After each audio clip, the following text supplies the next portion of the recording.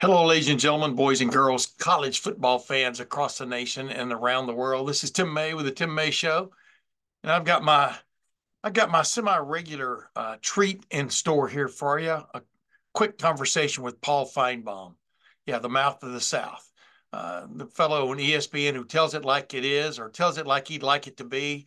Ever how you want to pigeonhole him, Paul Finebaum is never shy about voicing his opinion on things that have happened and things that might be yet to come. Uh, with that in mind, of course, I gave him a call because, as you'll hear in my quick conversation with him, seems like the buzzards have been circling Tuscaloosa for a week or so now with the shocking. I think shocking, maybe more stunning was the announced resignation, or excuse me, retirement. Big difference. Announced retirement of Nick Saban and threw a lot of things into a tizzy, including the roster before Alabama settled on Kalen DeBoer as its next coach. The man who bravely stepped up to follow maybe the greatest coach in college football history. I do believe that is the case, just based on results, if nothing else. But you know, Alabama players were given the right to jump into the transfer portal over 30 days from the moment Nick Saban retired, and they have done that. And three of them have springboarded, more like not really jumped, but springboarded to Ohio State. I mean, Seth McLaughlin, the center, starting center for Alabama this past season, Caleb Downs, maybe the best prospect the Southeastern Conference has seen in a while. Definitely a great player and is only budding right now. Caleb Downs, safety, has jumped to Ohio State, and then, of course, over the weekend, Julian Sayin, the talented number one ranked quarterback of the 2024 recruiting process, who had signed with Alabama, went through a few bowl practices with Alabama, and was only about a week or two into his college career when suddenly Nick Saban was gone, and Julian Sayin decided he's gone too. He's from Carlsbad, California. Had an interview with his high school coach, uh, Thad McNeil, earlier this week. I'm sure you saw it. I'm sure you caught it. Interesting. But I wanted to get the mouth of the South's uh, take on what's going on at Alabama, but also from his vantage point, what's going on at Ohio State, having maybe, in my opinion, one of the great Januaries of all time of any college football program, and definitely in the realm, in the era of the Ryan Day era. Ryan Day needed to make some changes, both roster wise and coaching wise, and he has done that after the last two games of last regular season. Yeah, Ohio State went 11-2, but lost its last two games. Didn't play for a Big Ten championship. Scored only 3 points against Missouri in the Cotton Bowl. Now he's got almost everybody who matters coming back on defense. An offense led by Emeka Egbuka of returnees, and then what he's done in the transfer portal is crazy with Will Howard transferring at quarterback from Kansas State to Ohio State. Quinshon Judkins, maybe the best running back, one of the top three running backs for sure in the Southeastern Conference over the last 2 years, transferring up from Ole Miss. Right on down the line, Ohio State has strengthened itself. So, without further ado, let's get to my quick conversation with one of my, I call him a great friend because he's always been great to me, and I try to reciprocate. But Paul Finebaum, man, always a pleasure to welcome on the. Is it the mouth from the South? Do you have some other nickname going for you, Paul Finebaum, at this point? I mean, you're the all-seeing, all-knowing, the most quoted man in America. Which one do you prefer? I'm good with all of them, Tim. If you could, just say that as many times as you would like. I'm gonna be calling your show a lot once I fully retire, man. I'm gonna have all kinds of You're the nicknames. only guy I know that retired, and I hear from you more now than when you were working. Exactly. But I tell you what, I like the one I came up with when I sent you that note. I'm gonna be Anguished and Aniston. That's gonna be my nickname on your show. Yeah, Uh, in case you folks have missed it, things aren't going that well in Tuscaloosa. I was gonna say you can spot Tuscaloosa now from afar about where the buzzards are circling. I mean, it's kind of an interesting. It is a moment in time, in it from a national standpoint about what's going on with Alabama, right, Paul? Yeah, Tim, we're old enough. Not that we're old, of course, Yeah, to have lived through this already. yeah. Beginning of my career and yours, we watched the end of Bryant. Now we're watching Saban leaving, and I thought it would be a interesting transition. I didn't realize it would reach DEFCON 1 in about a week. Yeah. But I mean, I've always told people this. I know you understand this. I mean, it took Kirby Smart to finally get Georgia back together the way Vince Dooley had it. You know what I mean? From the standpoint of just not that other guys didn't come close, but I remember Bear Bryant leaving and then Ray Perkins. Right on down the line, people forget that big dearth between Bear and Gene Stallings, and between Gene Stallings and Nick Saban. And this is a real wake up call for all those Nouveau fans, right? Yeah, I was there at the end of Bryant. Yeah, So from the end of Bryant in '82 to 2009, there was one national championship at right. Alabama, and only six since then. Yeah, yeah. So be careful what you wish for. I want to say this though. One of the teams that has benefited greatly, it looks like, from the Alabama. I'm not going to call it collapse. We'll see where I think that coach there is big time. I mean, the guy from Washington did a hell of a job, and I think he will get it going. But it's funny now with the transfer portal and NIL how quickly things can disassemble, right? I mean, and I think Alabama's a great example of that. Yeah, I don't know how many people were really even aware that that window opened for 30 days, and I guess we are when it opens in late November or in December. But the fact that it opened in mid-January was a Yeah, shock to the system, and um, Alabama's lost.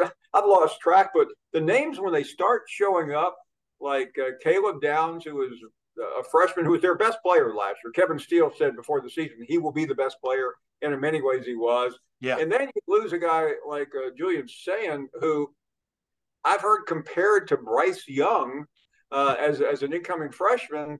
And I know there've been a couple other guys left, but I yeah, haven't had to keep up with them. But I mean, those two names were jaw dropping.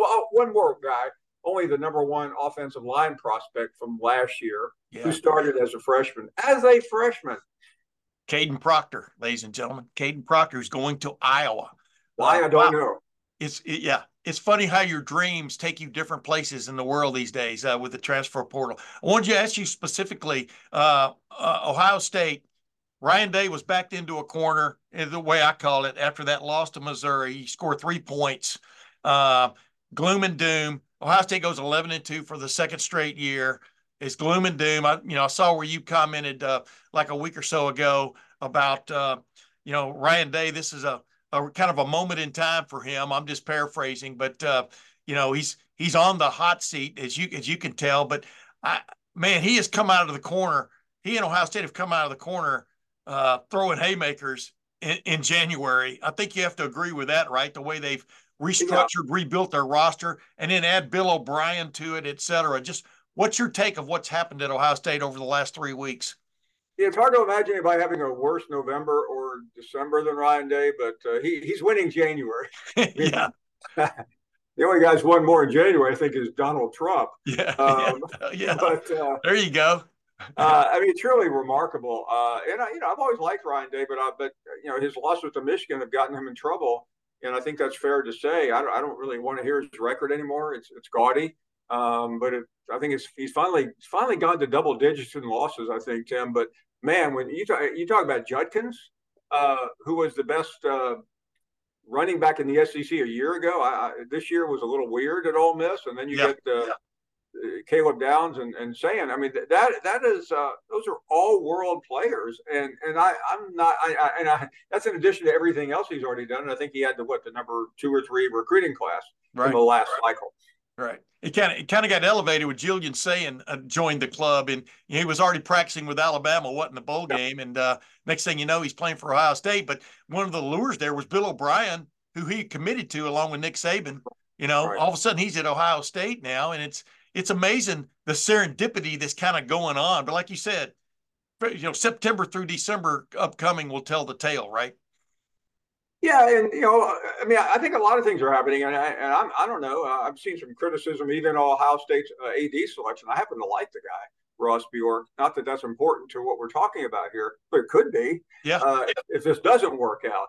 But yeah, I said all those things about Ryan Day a week ago, and then my jaw dropped about four times in the last week just to see what he has Yeah. done. And it's not only it's one thing to get these players, But Caleb Downs, to get him over Georgia is significant. Yeah. This is a guy who's Kirby Smart took to Various Robinson, who was really his coach. It was his coach Right. at Alabama. And everyone assumed Caleb Downs was going there. And that was really, and there's some people in Georgia that are genuinely shocked by losing that particular player. Yeah. And then Ohio State has all these guys coming back who could have gone to the NFL or applied for the NFL draft, et cetera. JT Tuimoloau, Jack Sawyer, around down Emeka Egbuka, right on down the line. I mean, Lathan Ransom. It's sometimes your biggest wins are keeping guys from leaving, right? And are going to the NFL. And I don't think it takes any imagination to say Ohio State should be the preseason number one. Yeah, I mean, I know everybody looks for someone. That's mine. And by the way, you could say that a lot of years. But I mean, it's remarkable. While Jim Harbaugh continues to shuttle back and forth between Atlanta and San Diego, I don't know what he's trying to figure out. One thing he ought to figure out is I don't want to go back to Michigan and have to deal with Ohio State next year. Yeah, Ohio State and the NCAA. That's a double whammy. Right. Hey, real quick, before I ask you about Ross Bjork, what's your prediction or your forecast on Jim Harbaugh? Do you have one? I mean, there's a sense that he is gone, right? But until it happens, right? He has to be gone, and because I don't want to see him anymore. I did this mea culpa the day after the Rose Bowl where I said it was I never made a bigger mistake in my life, and I'll now add to that. Just for clarification, I said that on national television on Greenberg's Get Up show. Yeah. I was sleep deprived. I got up early on Sunday morning in Pasadena. I went to the game, flew back overnight, didn't sleep, took a shower, and did that show. And so whatever I said about Jim Harbaugh, I have no recollection of whatsoever. There you go, ladies and gentlemen. That's the way you sneak out of something. That's a veteran move there, Paul. Hey, last thing, Ross Bjork. What you spoke of him earlier. What is impressive about? Because there are a lot of people, even on the Ohio State side. I mean, we a lot of us thought Pat Chun was a slam dunk guy from Washington State who's been at Ohio State before, knows everything about the place, et cetera. But Ted Carter, the new president of Ohio State, has made, in my opinion, a fairly bold move, bringing in Ross Bjork over, for want of another term, a native son, to Ohio State. But what stands out to you about Ross Bjork? He's smart. He can be very calculating, which is good if you're an AD in today's world. And listen, I've read the criticism of him, and I'm not saying that Ross and I have never had problems. We have.